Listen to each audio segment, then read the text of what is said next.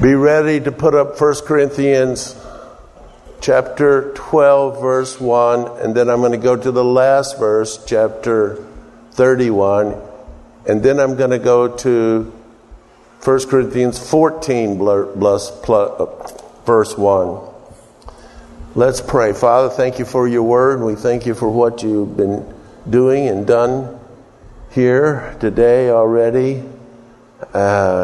And we are gathered in your name, Lord Jesus, and where two or more gathered, there you are in the midst of them. We welcome your presence. We welcome your presence, Holy Spirit.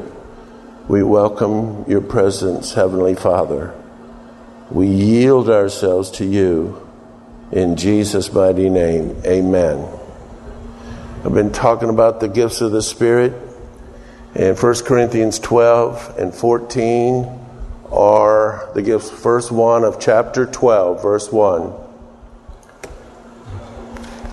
Now concerning spiritual gifts, and before I go on any further, spiritual gifts is in this particular Greek word. There's other Greek words for gifts of the Spirit, but this particular Greek word is pneuma, which means breath.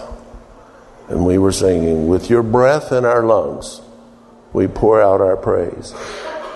And it's his breath in our lungs, not just because he created us, but because he has breathed into us when he breathed the Holy Spirit into us. Now concerning spiritual gifts, brethren, I would not have you ignorant. Now go to verse 31. You weren't listening a while ago.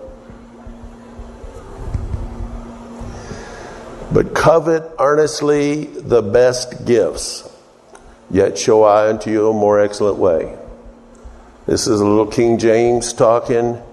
What the most excellent way there is going to be chapter 13 of 1 Corinthians, which is the love chapter. And what it's saying there is not that love is more excellent than the gifts. It is. But you can't have love without the gifts. You can have the gifts without love, but you cannot have love without the gifts. For God so loved the world that he gave his son. It was a gift. So you can have the gifts without love, or you can covet earnestly the best gifts without love. But this is showing when he says, "Yet show I unto you a more excellent way." It's the right way to do it. That's what he's meaning. Now go to verse 1 of chapter 14. You see, chapter 13 is the love, and that's in between. We talked about how the priest had a tunic that had a bell, a pomegranate, a bell, a pomegranate, a bell, a pomegranate. The pomegranate was a reference to the fruit of the Spirit, or the fruit of the Spirit. The bells was representation of the gifts of the Spirit. And with love in between, the gifts of the Spirit have a beautiful, soft, loving, caring sound. We're also after this, we're going to go to verse 4. Follow after love. That's the word agape. So it's the same word, usually mostly translated love. But that's the word that's used in 1 Corinthians 13. Follow after love and desire spiritual gifts. A while ago in verse 31 and 12, it says, covet earnestly, desire spiritual gifts. You see that? And follow after love and desire spiritual gifts. Why do we desire spiritual gifts? Because when God loved us, he did something about it. He gave. When we love people, we will want to give to them. All right. And so it says this, but rather that you may prophesy. That rather in our book means forget that, you ought to do this. But that's not what this means. It means of all the spiritual gifts that you desire, the top of the list is prophesying. Basically all the other gifts come in, and part of prophesying is preaching the gospel. But go to verse 4. He that speaketh unknown tongue edify himself, but he that prophesieth edifies the church. Next verse. But I would have you... let's go to verse 3. I'm sorry. I went too far. Verse 3. But he that prophesies speaketh unto men to edification, exhortation, and comfort. You see, all of those words are positive, loving, caring words. Everything that was shared here today was positive, loving, caring. Even when it was word of knowledge, even when it was word of wisdom. It says this, that when you prophesy, you exhort, you edify, you exhort, or you comfort. Now, the only word in there that even remotely is a negative thing is exhortation. Exhortation means to encourage. See, encourage to do better. Encourage to do more. See, it's encouraging people to push forward, to press toward the mark. But the other two is edify, is to build up. Edification, you know what we're in right now? We're in an edifice. It has been built up. Right? So it says this, built up and exhortation, edification, to build up and comfort. And everything that happened today here met all three of those. Edify, to exhort, and to comfort. So now we're going to go, I want to go to, when I tell you to put it up, be ready to put up Isaiah the 6th chapter. Now we talked about three areas of the gifts of the Spirit that's in 1 Corinthians 12. And 1 Corinthians 12 says that, it says, he that administrates, wait on his administration. And that word ministry means that has a ministry, wait on his ministry. And then it says, and he that operates in the Spirit, and that word operates is the word energio, which means he that is motivated in the Spirit. It's the same Lord, same faith, same baptism. And then the last one is, but the manifestation of the Spirit is to help everybody. Now what we had here today was a manifestation of the Spirit. What we have in your personal life, if you are called into service, and if you're saved, you're called. If you're called into service, then that is a ministry. There are many, many, many ministries, including washing the toilets. That's a ministry, serving. And those are primarily found in Ephesians 4. The manifestation of the Spirit is mostly found in, not entirely, in 1 Corinthians 12. And then the operation of the Spirit is found in Romans the 12th chapter. So you have three areas with it: Ephesians 4, Romans 12, and 1 Corinthians 12 and 14. And so let's go up to Isaiah, the 1st chapter. We talked about how when you go into the presence of the Lord, and you can practice, God wants you to practice the presence of the Lord 24/7. You can even practice it in your sleep. You can go to sleep in faith. Hello? When Catherine Kuhlman was asked by why does she think the power of God is working in her life, she said, because I practice the presence of the Lord 24/7. I believe in the presence of the Lord 24/7. So what you have to start with is the presence of the Lord. And you go to the Lord in prayer into his presence. And while you are in his presence, he is going to tell you what you're called to do, and he's going to send you. Now here is something right here. In the year that King Uzziah died, That is not just a flippant statement. Many people believe that Isaiah, the first chapter, is the sixth chapter.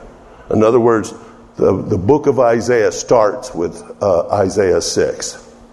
And even if Isaiah is referring to it in his writings, I know he doesn't have chapters, but later on in the book, it primarily, he's referring to how it all started. And it says, in the king that Uzziah died. Uzziah was a king, was a relative of Isaiah. And Isaiah might have been even lined to be king next. But instead, the king dies. And what Isaiah is saying is, that's his comfort zone. That's his security blanket. Because King Uzziah had love and respect for Isaiah. But now he's dead. And Isaiah's like, what am I going to do now?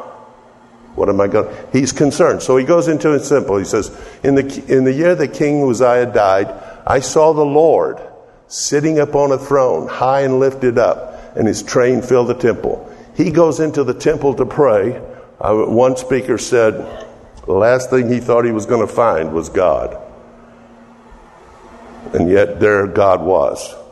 And so his security blanket is gone. He goes to the Lord. Does that relate to us? Well, let me tell you something. Sometimes the security blanket will be yanked right out from underneath you.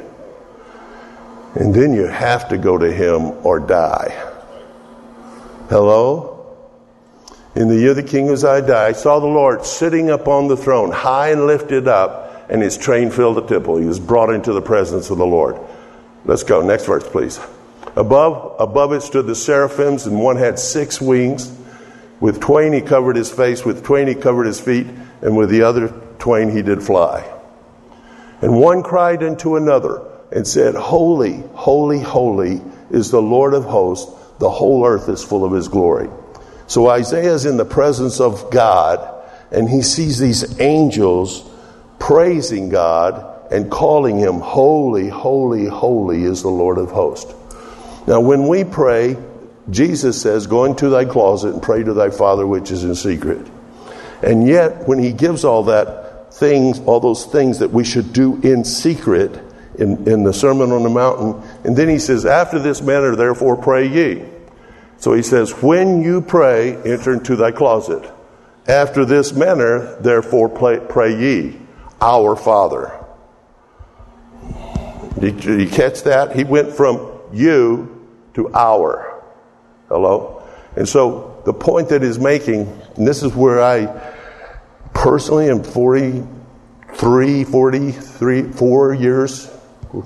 Yeah, 40, it'll be 44 years in September in the ministry. 42 years here. And by the way, the Christian school was started 37 years ago. All right? And we still have it. We're not going to leave the Christian school. We're just merging with another one. And we still have it. It just won't be in this building. And Chris Cleveland is going to be the principal over there. And many of our teachers will be teaching over there. So we still have it. So just thrown out there. And so anyway, I've always struggled with corporate prayer. What's corporate prayer? Our Father. You see, our Father. I'm telling you, he's telling us, telling his disciples, that when you pray this, our Father. So you may enter into your closet, but you need to remember that it's not you alone. It's our Father. You're part of a body. That's as important when it comes to coveting earnestly the spiritual gifts and desiring spiritual gifts. I've always had problems with praying our Father. I mean, let me just say, I like to go in my closet and pray. I do not like to pray corporately. That is not right. I am seeking an attitude change. I'm willing to address that. I do it all the time, but I'm uncomfortable with it. I'm self-conscious. I'm thinking about the prayer more than I am God. You understand what I'm saying? You know, I pray in faith, I believe, but I'm still thinking about... But God wants us to have two relationships with Him. One is an individual relationship, and another one is corporately. And part of corporately is praying in the Father. It's called, the prayer is called Our Father. Our Father is, so it's Our Father which art in heaven, holy is your name. Holy, holy, holy is the Lord of hosts. The whole earth is full of His glory. Dr. Larry Lee, who has a church in Fort Worth, Texas, Fort Worth, Dallas area, challenged the church to pray for an hour every day to the Lord. And they challenged the church to pray the Our Father. How could you pray? Well, it doesn't take, Our Father which art in heaven, hallowed be thy name, thy kingdom come, thy will be done on earth which is in heaven. Give us this day our daily bread, and forgive us our trespasses, as we forgive those who trespass against us. And lead us not into temptation, but deliver us from all evil. For thine are the kingdom, and power, and the glory forever. Amen. That didn't take an hour. So he said that when they taught in the Old Testament, it was understood that this wasn't what the end of all. That when he says, Our Father which art in heaven, it's like an outline. And we're supposed to expand on it. You hear when you say Our Father, for example, you say Our Father who art in heaven. You know the word, and you need to know the word. Jesus says, if you continue in my word, you are my disciples. If you want to be a disciple of Christ, you have to know the word. And you have to be a doer of the word. You can't just be a hearer only. If you're going to be a disciple of God, James says, be doers of the word and not hearers only. Because if you're a hearer only, you deceive your own self. You must be a doer of the word. But when we say Our Father, you put other scriptures, you add to that. Like, for example, Elijah, when he called the prophets of Baal to come and pray to their God, and they would pray, he would say, perhaps he's on a journey. Perhaps Baal can't hear you because he's not there. Because Baal, maybe he's asleep. Maybe he's, doing this or doing that. So when we say, Our Father whom art in heaven, we are saying, you aren't someplace else. You're not on a journey. You are up. By the way, I'm seriously thinking about changing the configuration of the church to kind of go like this, so that I can be in front of the air conditioner. Because I'm hot. And I don't even work out. Sorry. It fits in with the message in a minute. God isn't on a journey. He isn't distracted. He is there in heaven. Our Father who art in heaven. Holy is your name. Holy, holy, holy is the Lord of hosts. The whole earth is full of His glory. Isaiah is beginning to realize that God is a holy God. And then there's a next thing that comes into play is He isn't. And it says this, and one cried into, next verse please. And the post of the door moved at the voice of him that cried. The house was filled with smoke. Now here's something that he was so holy. The word holy has the connotation or the meaning of weight. W-E-I-G-H-T. It's heavy. It's heavy. I remember one time preaching, Eddie Duncan, my chaplain back at Teen Challenge, was preaching. And he was just preaching, and this one guy just blurted out. He was brand new at the center. And he says, man, this is heavy. Well, that's what holiness means. God is heavier. God's heavier than anything else. He's heavier than all the planets combined. He's heavier than all the suns combined. He is heavy. It has the connotation of weight. And it says, the house is filled with his smoke. The smoke is the Holy Spirit. It's filled with the Holy Ghost. That's what the temple was filled with. The Shekinah glory, the visible glory. Next verse. Then said I, woe is me.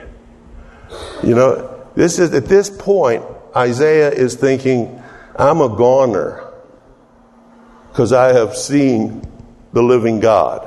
I'm a goner in the presence of this weight. This weight, this holiness is going to crush me, or is crushing me. And he says, woe is me, for I am undone, because I am a man of unclean lips, and dwell in the midst of a people of unclean lips. For my eyes have seen the King, the Lord of hosts. So you see, he's pointing out, I'm a man of unclean lips, I dwell in them. And why did he say unclean lips? Why didn't he say unclean heart or unclean? You know, why was it particularly the lips? Well, I'll just speculate on that. I think it's because Isaiah is considered by a great number of theologians, Christian theologians, to be the greatest writer in history. The greatest writer ever. Now, part of being the great writer that he was also a great speaker. You see, his number one attribute was his mouth. He was an orator. He was a preacher. He had a gift, if you would, a natural gift of being able to communicate. And what happens? First, his security blanket outside himself is taken away. Uzziah dies. And then secondly, he recognizes that the best he has to offer mankind, or the best of him, is unclean. If that's unclean, the rest is really in trouble, you see. And he's saying, I am a man of unclean lips. The Bible says death and life are in the power of the tongue, and they that love it shall eat the fruit thereof. The Bible says in James 3, if you can control your tongue, you control your whole body. So Isaiah was just expressing himself in that way. I dwell among a people of unclean lips, and my eyes have seen the King. He says, you know, you think at this point he thinks because his eyes have seen the King, he's dead. Next verse. Then one of the seraphims flew one of the seraphims unto me, having a live coal. And it says, in his hand, which he had taken with the tongs. So it was so hot when he takes it off the altar. It's in a censer on the altar. We know that because that's where the hot coals were when the high priest went into the presence of the Lord. The censer had red hot coals. It was so hot at that point that he took it off with tongs. And when he says it's in his hands, it means that the tongs and the coal was in his hands. And it was not only red hot, it was live. It was alive. And Isaiah at that point probably thought, doesn't say this, but probably thought, I am a goner for sure. A hot coal that's so hot even the angel can't touch it. And he's going to drop it on me. And he drops it on his mouth. And he says this, next verse. And he laid it upon my mouth and said, lo, this hath touched my lips. Or the angel says, it has touched thy lips. Your iniquity is taken away. Your sin is purged. I think we just had a while ago about problems being purged. Now, there's only one problem in our lives that need to be purged. We can be the results of that can be all the things that came through a word today. Being discouraged, having troubles, having pain, having these things happen, and it's going to burn up. Well, this was what happened. His insecurity about his lips being unclean, his insecurity about Uzziah having died, and it says the hot coal is dropped on your mouth, and he's still alive, and it says your iniquity is taken away, your sin is purged. To go in the presence of the Lord and to do anything other than prostrate yourself before the Lord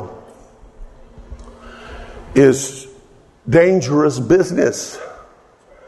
But we can go into the presence of the Lord boldly because we come in by the blood of Jesus Christ. We can come into our presence boldly because we have a high priest that's touched with the feelings of our infirmities. We can come in boldly because we have access by the Holy Spirit into the presence of God.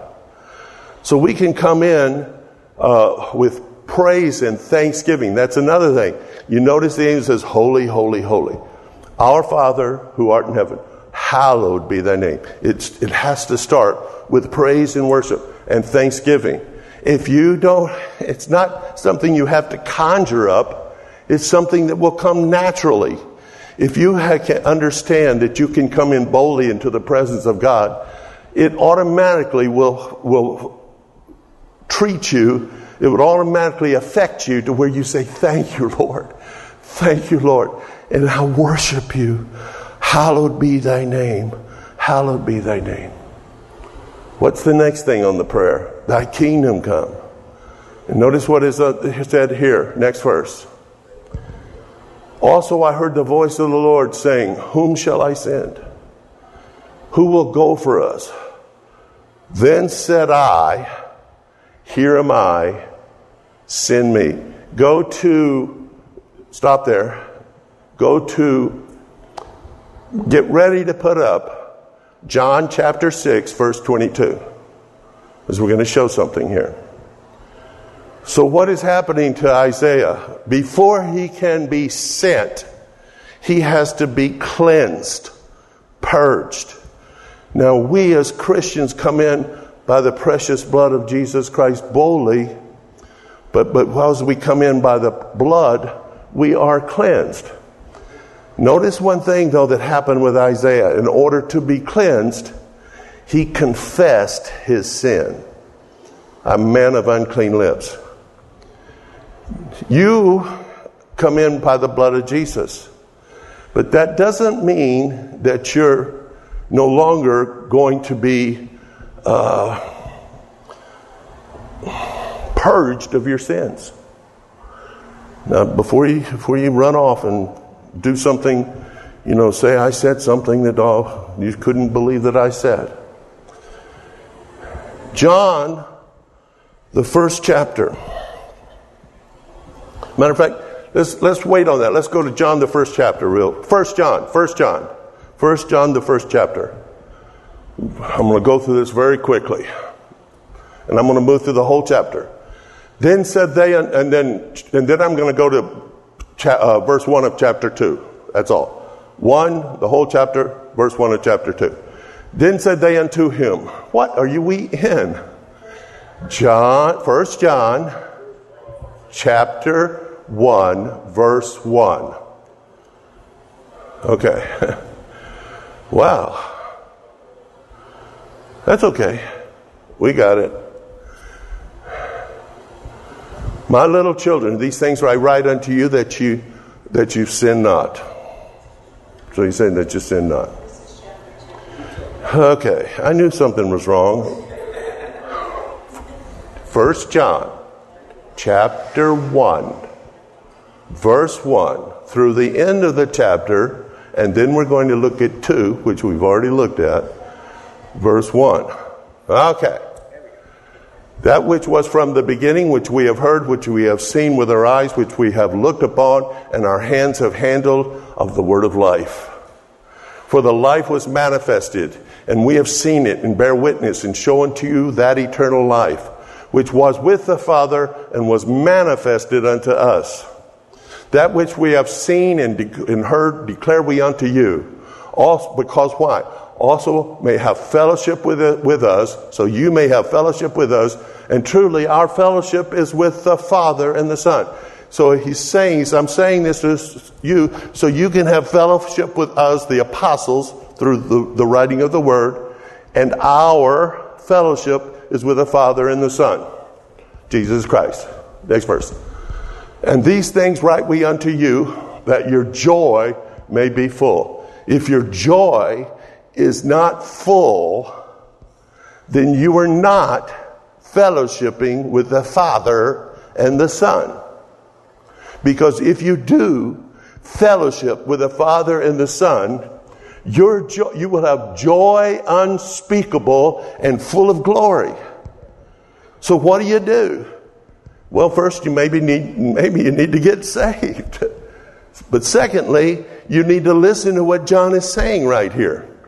He says, next verse, please.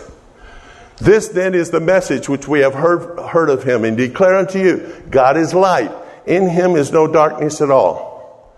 Now, we're going to look at a couple of verses here, which I used to believe without getting the whole picture. All right? Long time ago, 1972. I used to believe a particular verse, these verses of Scripture, without the whole picture.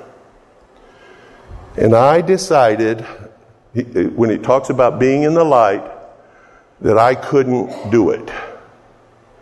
I couldn't live in the light. And that was one of the reasons I backslid.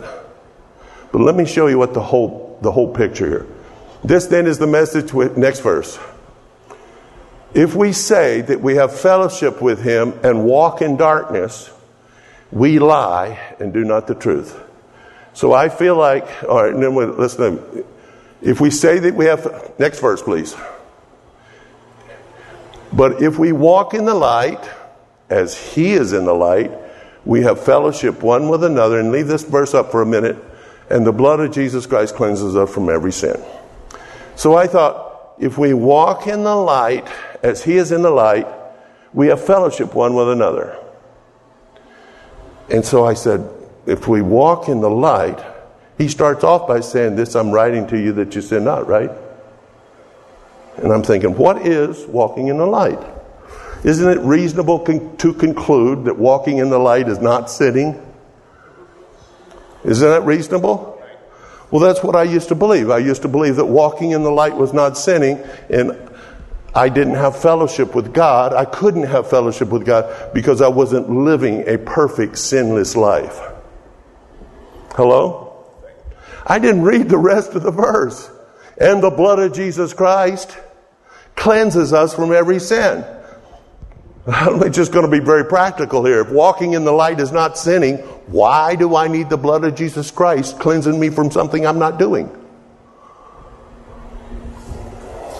So when I came back to the Lord, I reread this scripture at some point and I went, oh, wait a minute. Next verse.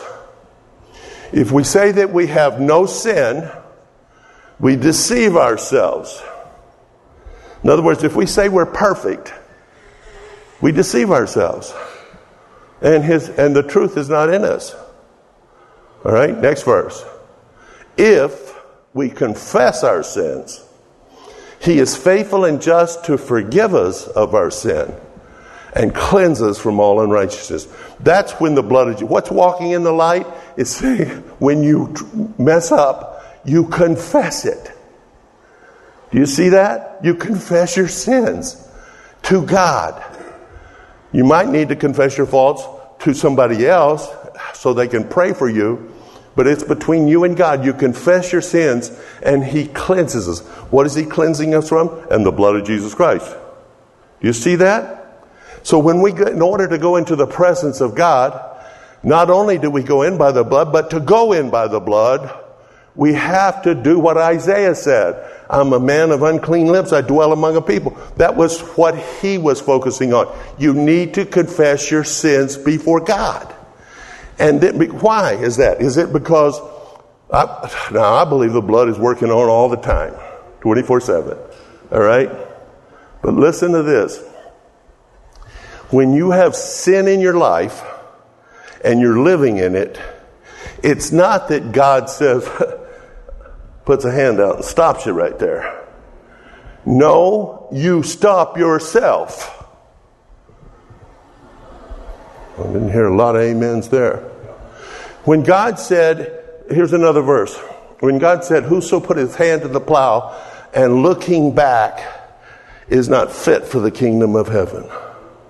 So if you put your hand to the plow and you look back, is God said, God didn't say, I make you unfit for the kingdom of heaven. It says, you are not fit. Why? You are making yourself unfit. Why? Because you're living in the past instead of the present. That's what Jesus said to Martha. When, Martha comes upon him, Martha says, if you had been here, my brother would not have died, Lazarus. That's the past. And Jesus says, I'm the resurrection and the life. He that believeth in me, he's going to live. Well, I know that there's going to be a resurrection in the future. That's the future. Now, does that mean we're not to look back in the past at all? No, every time we break bread, we look back in the past. We proclaim his death. We proclaim his crucifixion and his resurrection. It's talking about looking back in the past and, if only this was happening, if only that was happening, if this hadn't happened, if that hadn't happened. And when you're looking back in the past that way, you make yourself unfit. It's the same thing when you have sin in your life and if you do not confess it before God, you make it to where you hinder yourself from coming into the presence of God. Hello?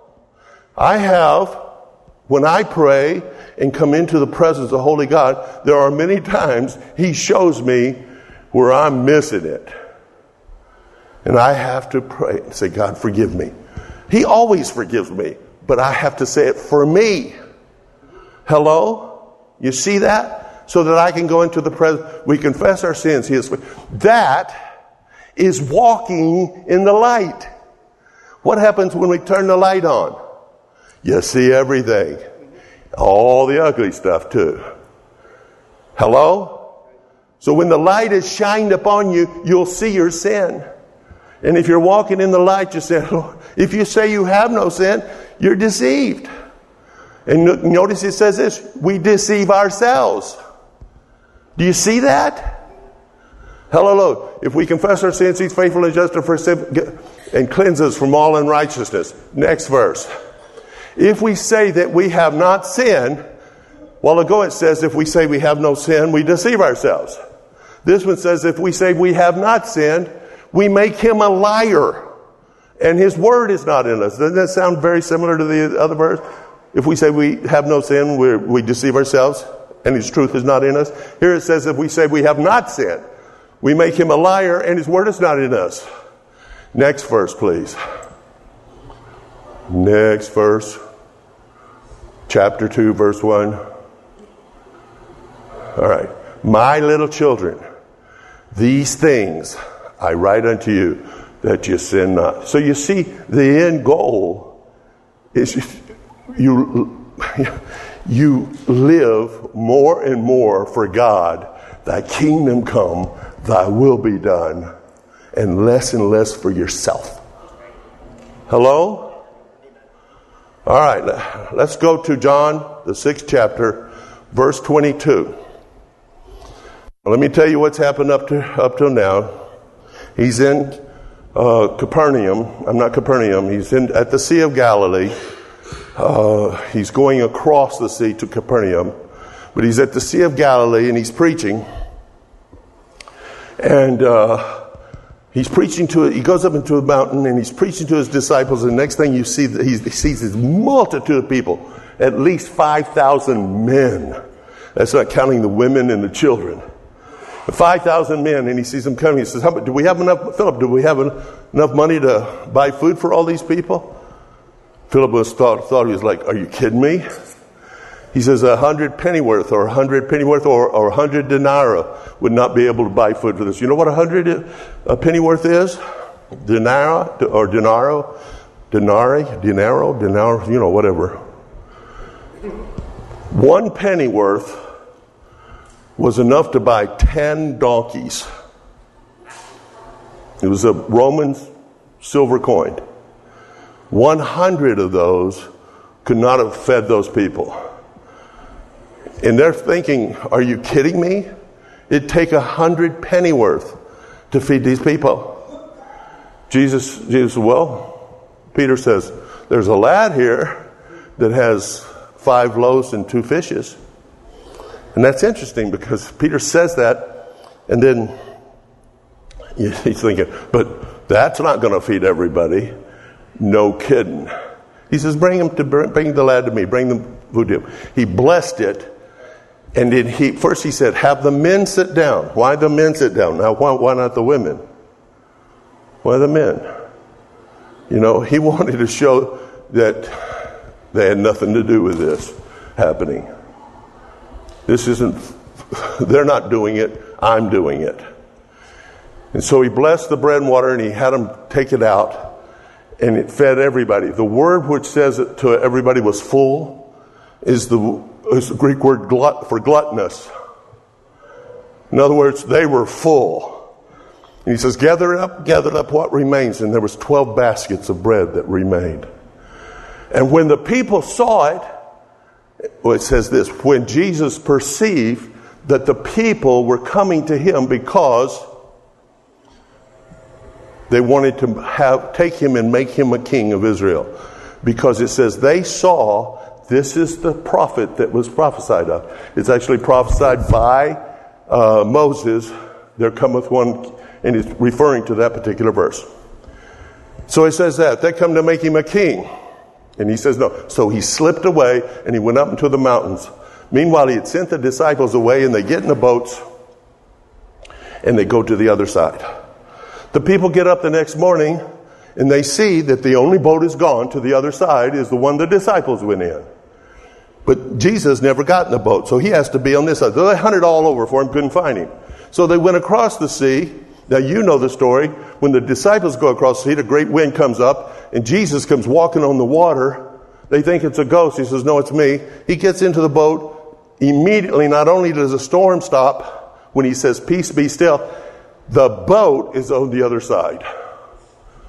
Now the people get up in the morning and they're looking for him. So they go to the other side. They all get in boats. They go to the other side. And they say they're looking for Jesus, and they find him. And what do they say? How'd you get over here? How'd you get over here? And he says something interesting to them. And this is what he says in verse 22. The day following, when the people which stood on the other side of the sea saw that there was no other boat save the one into which the disciples were entered, and that Jesus went not with the disciples into the boat, that his disciples were only gone alone. Keep going. Howbeit, there came other boats from next verse. All right. Hello, next verse, 24. And when the people therefore saw that Jesus was not there, neither his disciples, they also took ships and they went to Capernaum on the other side. Next verse. And when they had found him on the other side of the sea, they said unto him, Rabbi, how did you get over here?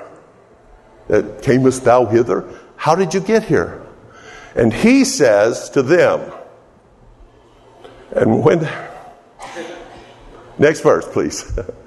Jesus answered and said to them, Verily, verily, I say unto you, you don't seek me, you seek me not because you saw the miracles. Remember what they did when they saw the miracles? This is the problem. We're going to make him king. And he wasn't going to have any of it at that time. Not because you saw the miracle, but because you did eat of the loaves and were filled. You didn't come over here because of what you saw, that who I am. You came. Why is he answering the question, how did you get to the other side? Basically he's saying, if you had came over here for the right reason, you wouldn't have to ask me how I got over here. You wouldn't know exactly how, but you'd know that it was a spiritual thing.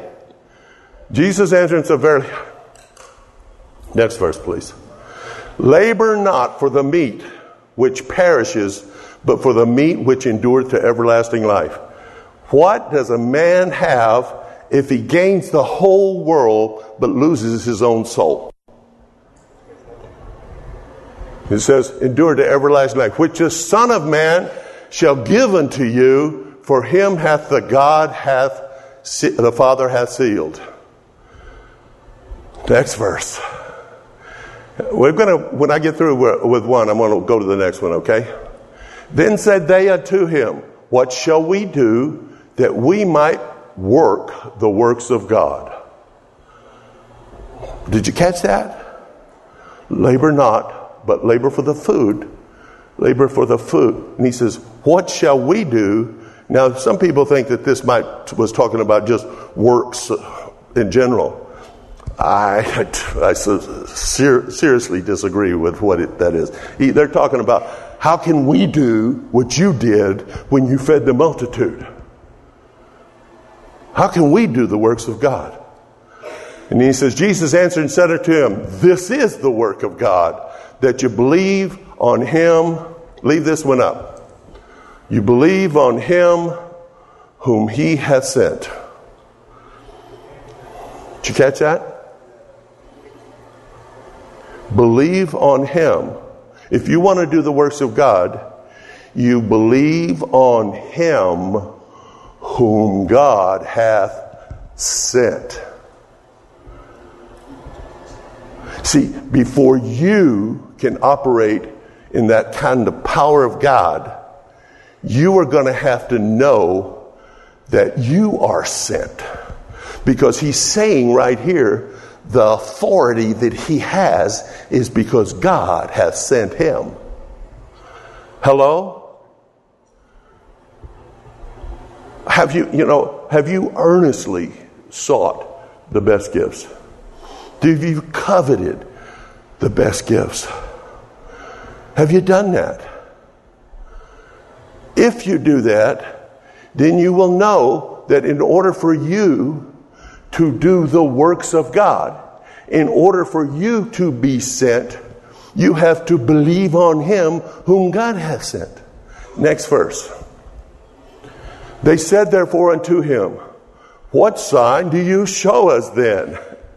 Oh, feeding 5,000 men plus their wives and children with 5 loaves of bread isn't sign enough? Notice it's bread. He says, what sign do you will show us that we may see and believe thee? What do you work? Next verse, please. Our fathers did eat manna in the desert, as it is written, he gave them bread from heaven to eat. Okay, now they're getting into the bread stuff. The bread that came freely every day. Then Jesus said unto them, verily, verily, I say unto you, Moses didn't give the bread from heaven, but my Father gave you the true bread from heaven. I was thinking of this verse when Dr. B went up. What did he start off with? I am an emissary of God. I am a substitute for God. It wasn't Dr. B that was walking down. It was God that was walking down. See, when you are sent by God, you represent him. If it was just Dr. B, nothing would have happened. Hello? But it was the presence of God that was walking with him because God hath sent him. That's why Paul starts every letter. Paul, an apostle of Jesus Christ, by the will of God. And he says many times, whom God hath sent me. Are you sent? The word sent is apostolos. We get the word apostle from it, apostolos. You are called to be an apostle. You are called to be sent by God. And you are supposed to covet earnestly the best gifts. For the bread of God is he which cometh down from heaven and giveth life unto the world. Then said they unto him, Lord, evermore give us this bread. And I'm still thinking about feeding their faces. He says, Jesus said unto them, I am the bread of life. In Romans 8, which I had time, I'd love to have, not Romans 8, but 1 John, verse 8, John chapter 8. I love this chapter because in this chapter he goes into the bread and he says something similar later on in this chapter as well. He says, I am the bread of life. He says, before Abraham was, I am. What a thing to say. I am the bread of life. Okay, he says in them, I am the bread of life. He that cometh to me shall never hunger, and he that believeth on me shall never thirst. But I say unto you that ye also have seen me, and you didn't believe me. We have to believe the Father. All that the Father hath given me shall come to me, and him that cometh to me I will in no wise cast out. For I came down from heaven, not to do my own will. See, that's what you're sent to do. Not to do your own will. I told you, as I get up in the presence of God, I don't want to come back. You know, there's no pain up there. There's nothing. I'm just doing wonderful. I'm just having a good old time. And he said, I want you to go back. No, I don't. Let's don't do that. He said, I'm going to send you back. You're going back. And then he shows me the pain that's in the world. He says, you're not going back to do your own will. You're going back to do my will. And to do my will, you have to see the hurting and the pain that's in the world. Because that's what you're going back for. The Spirit of the Lord is among me because he anointed me to preach the gospel to the poor, anointed me to heal the brokenhearted, to set at liberty those that are bruised. For I came down from heaven not to do my own will, but the will of him that sent me. And this is the Father's will. Notice the will of him that sent me. And this is the Father's will which hath sent me, that of all which he hath given me, I should lose nothing, but should raise it up, and again in the last day. And this is the will of him who hath sent me, that everyone which seeth the Son believeth on him may have everlasting life, and I will raise him up in the last day. Stop right there. The will of him who hath sent me. All authority in heaven and earth is given unto him. Now he says, you go. You go. You understand what I'm saying? Let's pray. Lord, you want to send us. You have sent us when you said, go in your Son's name. Lord Jesus, go in your name. It says, when you ascended up on high, you led captivity captives, and you gave gifts unto men. We have to see that we do not belong to ourselves any longer. We belong to you. And when you tell us to walk down the middle of the aisle, we'll do it. Hello? Under authority. Let everything be done correctly. But when you go up and you ask, I believe this is what the Lord says to do. They'll judge it. We'll let you do it. Hello? Okay, well, we're going to have a song and prayer, and Harry come up, and we'll have the children come back. We thank you, Lord, that you've called us, you've chosen us, and you want to send us. You have sent us. We were given gifts when Jesus ascended up on high, that we could serve you, that your will be done in our lives as it is in heaven. Hallelujah. Thank you, Lord, for loving us. Thank you, Lord. With your heads bowed, I want you to think of something. We have a slew of people from our church that is facing life or death situations. Nancy Trebo was told by the doctor she has no more than 6 months.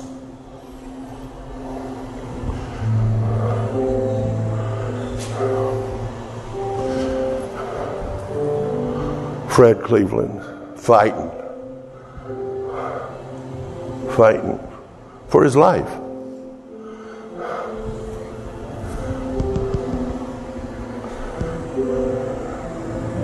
Nancy Harrison is at Bassett Hospital, fighting for her life. Hallelujah.